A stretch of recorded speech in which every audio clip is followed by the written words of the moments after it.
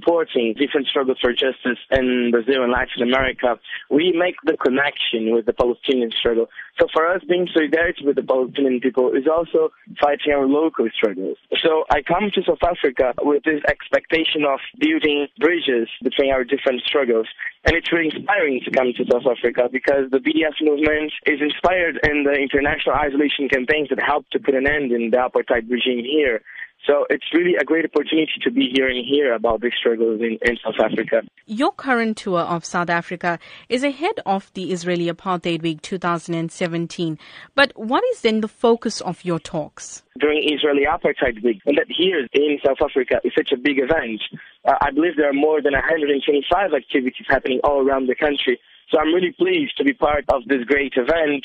I had the opportunity to give some talks already. Mostly, I'm talking about the struggles connections between the struggles we are facing in Latin America and the Palestinian struggle, and how BDS is an effective way of solidarity towards the Palestinian people. So the content of my talks here have been with the intention to highlight the connections between the South African struggle for liberation and the struggles in Latin America with the Palestinian struggle. How do you believe the discriminatory policies of Israel is now affecting South Africans?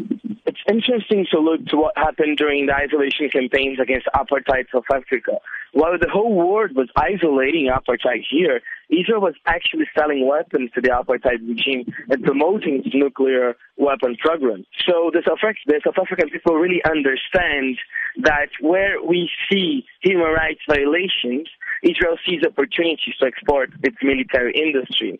So I believe it's time for here in South Africa, we pressure the South African government for a full military embargo on Israel. We shouldn't be complicit with this.